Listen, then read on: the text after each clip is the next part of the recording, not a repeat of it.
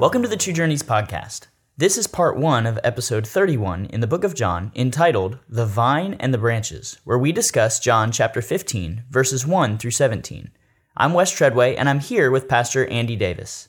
Andy, what are we going to see in these verses today?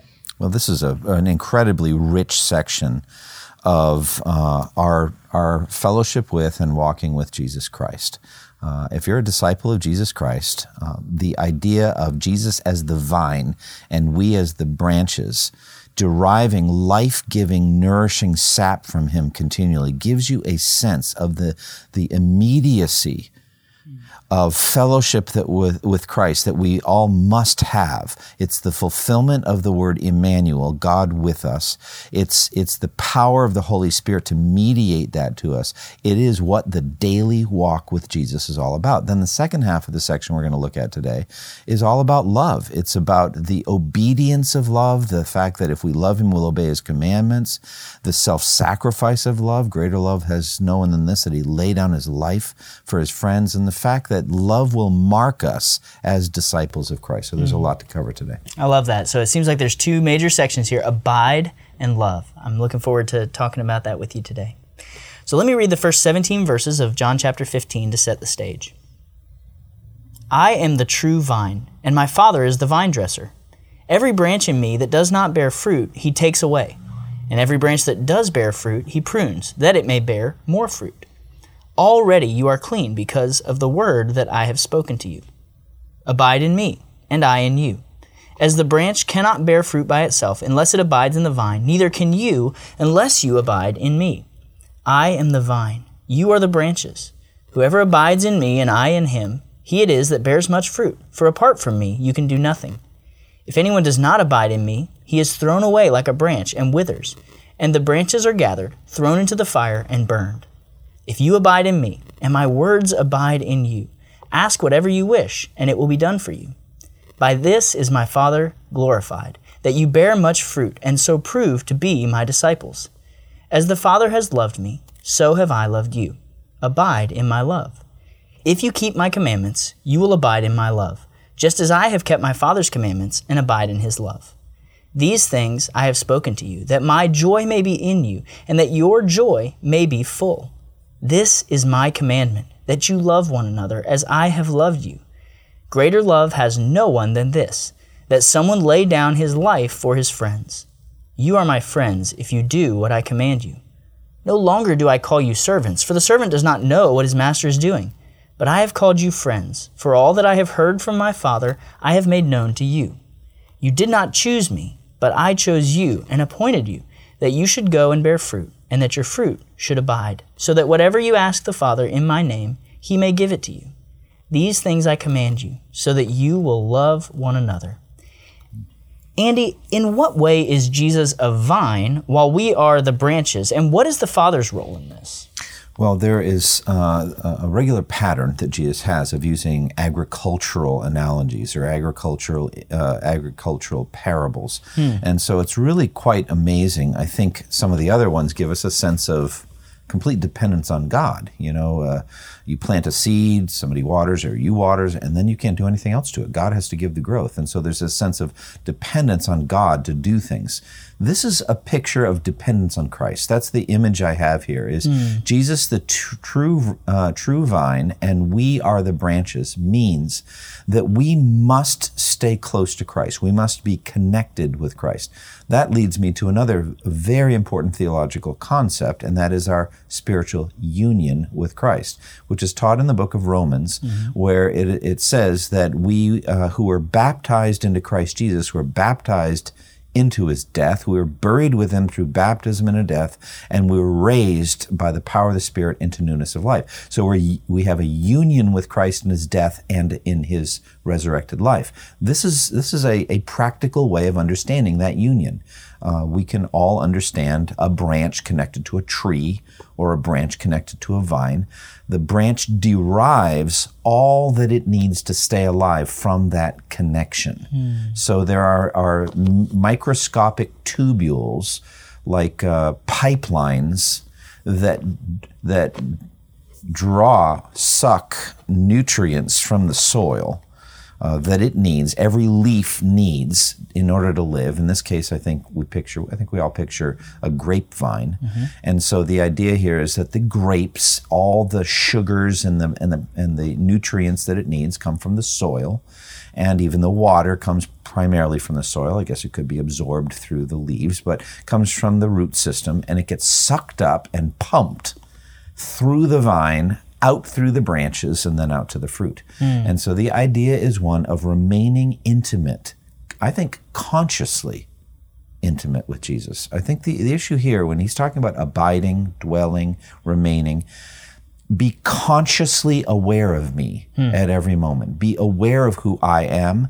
Be aware of my holiness, of my authority over you, of the commands that I've given that should saturate your life and give you direction in life. Think about this stuff all the time, like a vine in the branches. That's really helpful. Basically, think of me as the very life that's sustaining you. Yeah.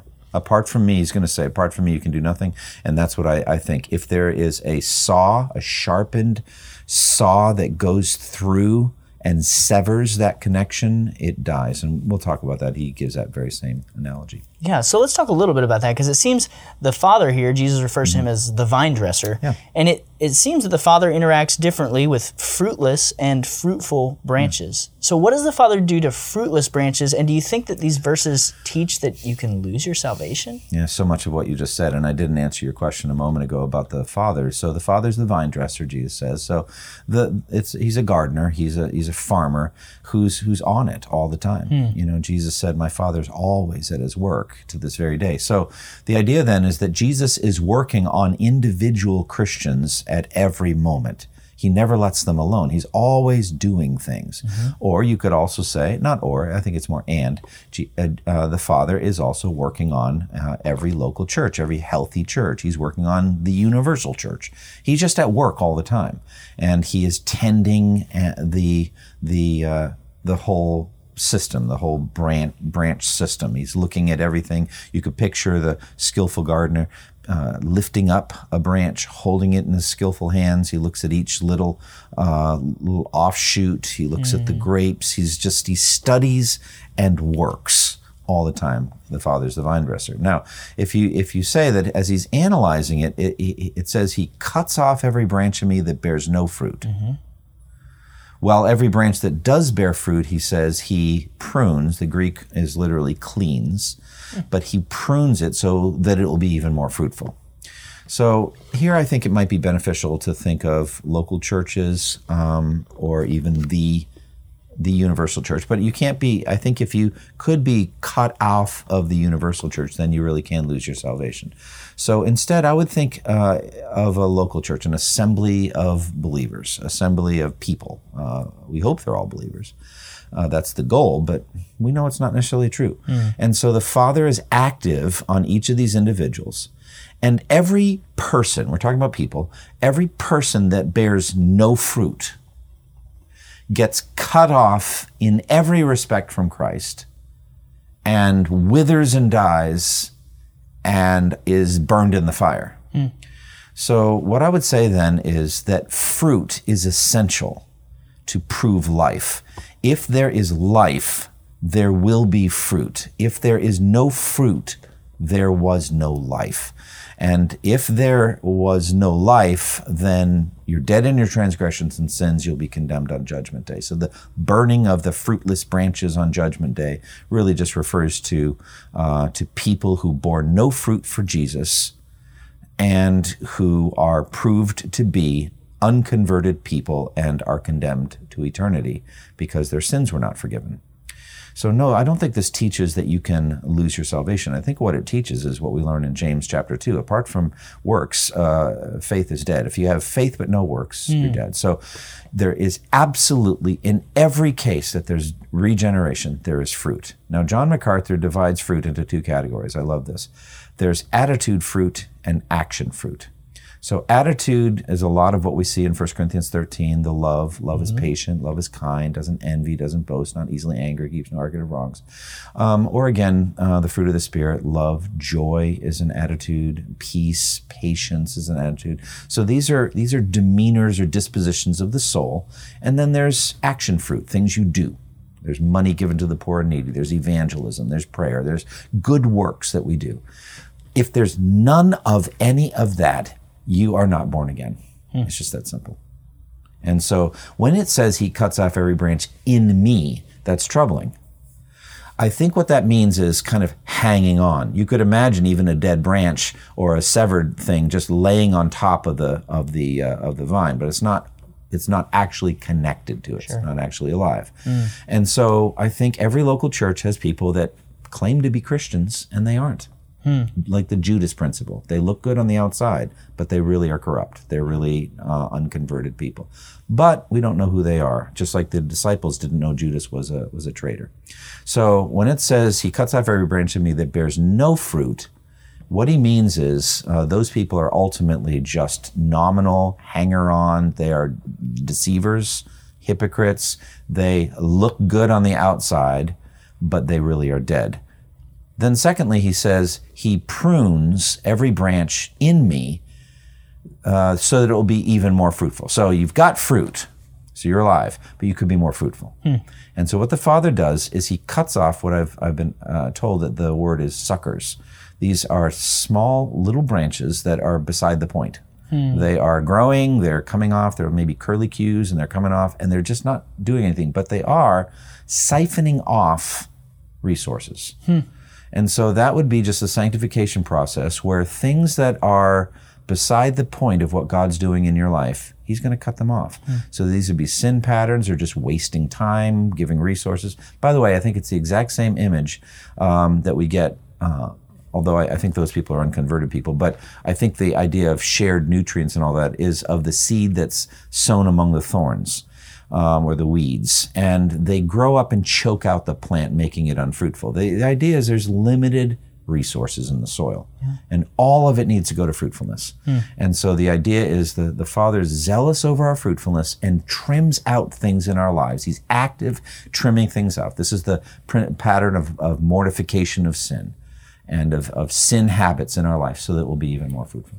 Yeah, it's helpful as we think about even things that are taken away, that we might mourn over for a season, but then recognize that it's actually part of the Lord's work in refining us and, or to use the word of John 15 here, pruning us so that we can be more fruitful.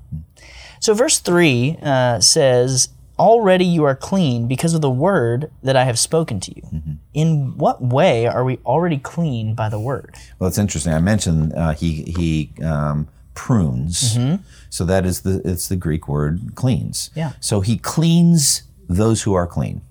That's really what it is. And it's the same thing with the foot washing earlier in this whole section of John's Gospel in John 13. He says, you're already clean because of the word I have spoken to you. That's justification. That's positionally clean. We are positionally pure in the sight of God from the moment of justifying faith. So he cleans us from really outward defilements, from habitual patterns of sin and all that, but we have already been cleaned through and through by positionally by justification, by faith. So that's what I think that means, that he's cleaning you of habits and sin nature. That's sanctification, so that you become more and more fruitful for the glory of God. So you mentioned earlier a little bit about what it means to abide or remain in Christ. And according to verse 4, what's at stake in our abiding or not abiding in Christ? Well, he says, if you remain in me, you'll be fruitful. If you don't remain in me, you cannot be fruitful. So abiding produces fruit. And so here, it's a complex image, and I think, you're either abiding or you're not. But there is a command to abide. So weirdly, we can almost picture a living branch that has fruit, but there's an air gap, an inch air gap between it and the vine for a time. Then suddenly, amazingly, it's grafted back in. And it perks up and more nourishing sap flows through, and the grapes all get a little perkier, and then there's that inch gap again. That's us, Wes. That's you and me. We are in and out of abiding with Jesus. Sometimes we are abiding vigorously and sweetly and powerfully, and we are walking in the power of the Spirit, and we're actively fellowshipping with Jesus. And then other times we're not. And so really what's hanging in the balance, I think, is fruitfulness. And I think day by day by day, there's some fruit that was supposed to happen that day. And if we don't abide, that day's fruit will not happen. Yeah, and verse 5 goes on to confirm that, right? It says, whoever abides in me and I in him, he it is that bears much fruit. Right. So it seems to confirm that the only way that we're to go on abiding, or go on bearing fruit, is by abiding in him. So let's combine this with that critical verse in Ephesians 2:10. We are his workmanship, created in Christ Jesus to do good works, which God prepared in advance that we should walk in them. Now we bring in John 15. Walking in them is abiding in Jesus. And then you'll do the good works. But if you don't abide in Jesus, you won't do that day's good works, or even more detailed, you won't do that hour's good works. You could not abide from 11 in the morning till 2:30 in the afternoon, repent, get closer to Jesus, and then do the good works that he meant for you to do from 3 to 5. That's kind of how we live our lives. Thanks, Andy. That's all the time we have today, but we want to thank you for joining us for part 1 of episode 31 in the book of John, entitled The Vine and the Branches. We invite you to join us next time for part 2 of this discussion, where we'll continue to talk about John chapter 15, verses 1 through 17.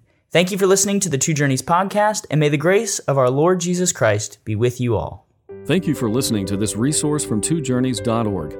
Feel free to use and share this content to spread the knowledge of God and build His kingdom. Only we ask that you do so for non-commercial purposes and in accordance with the copyright policy found at twojourneys.org. Two Journeys exists to help Christians make progress in the two journeys of the Christian life, the internal journey of sanctification and the external journey of gospel advancement.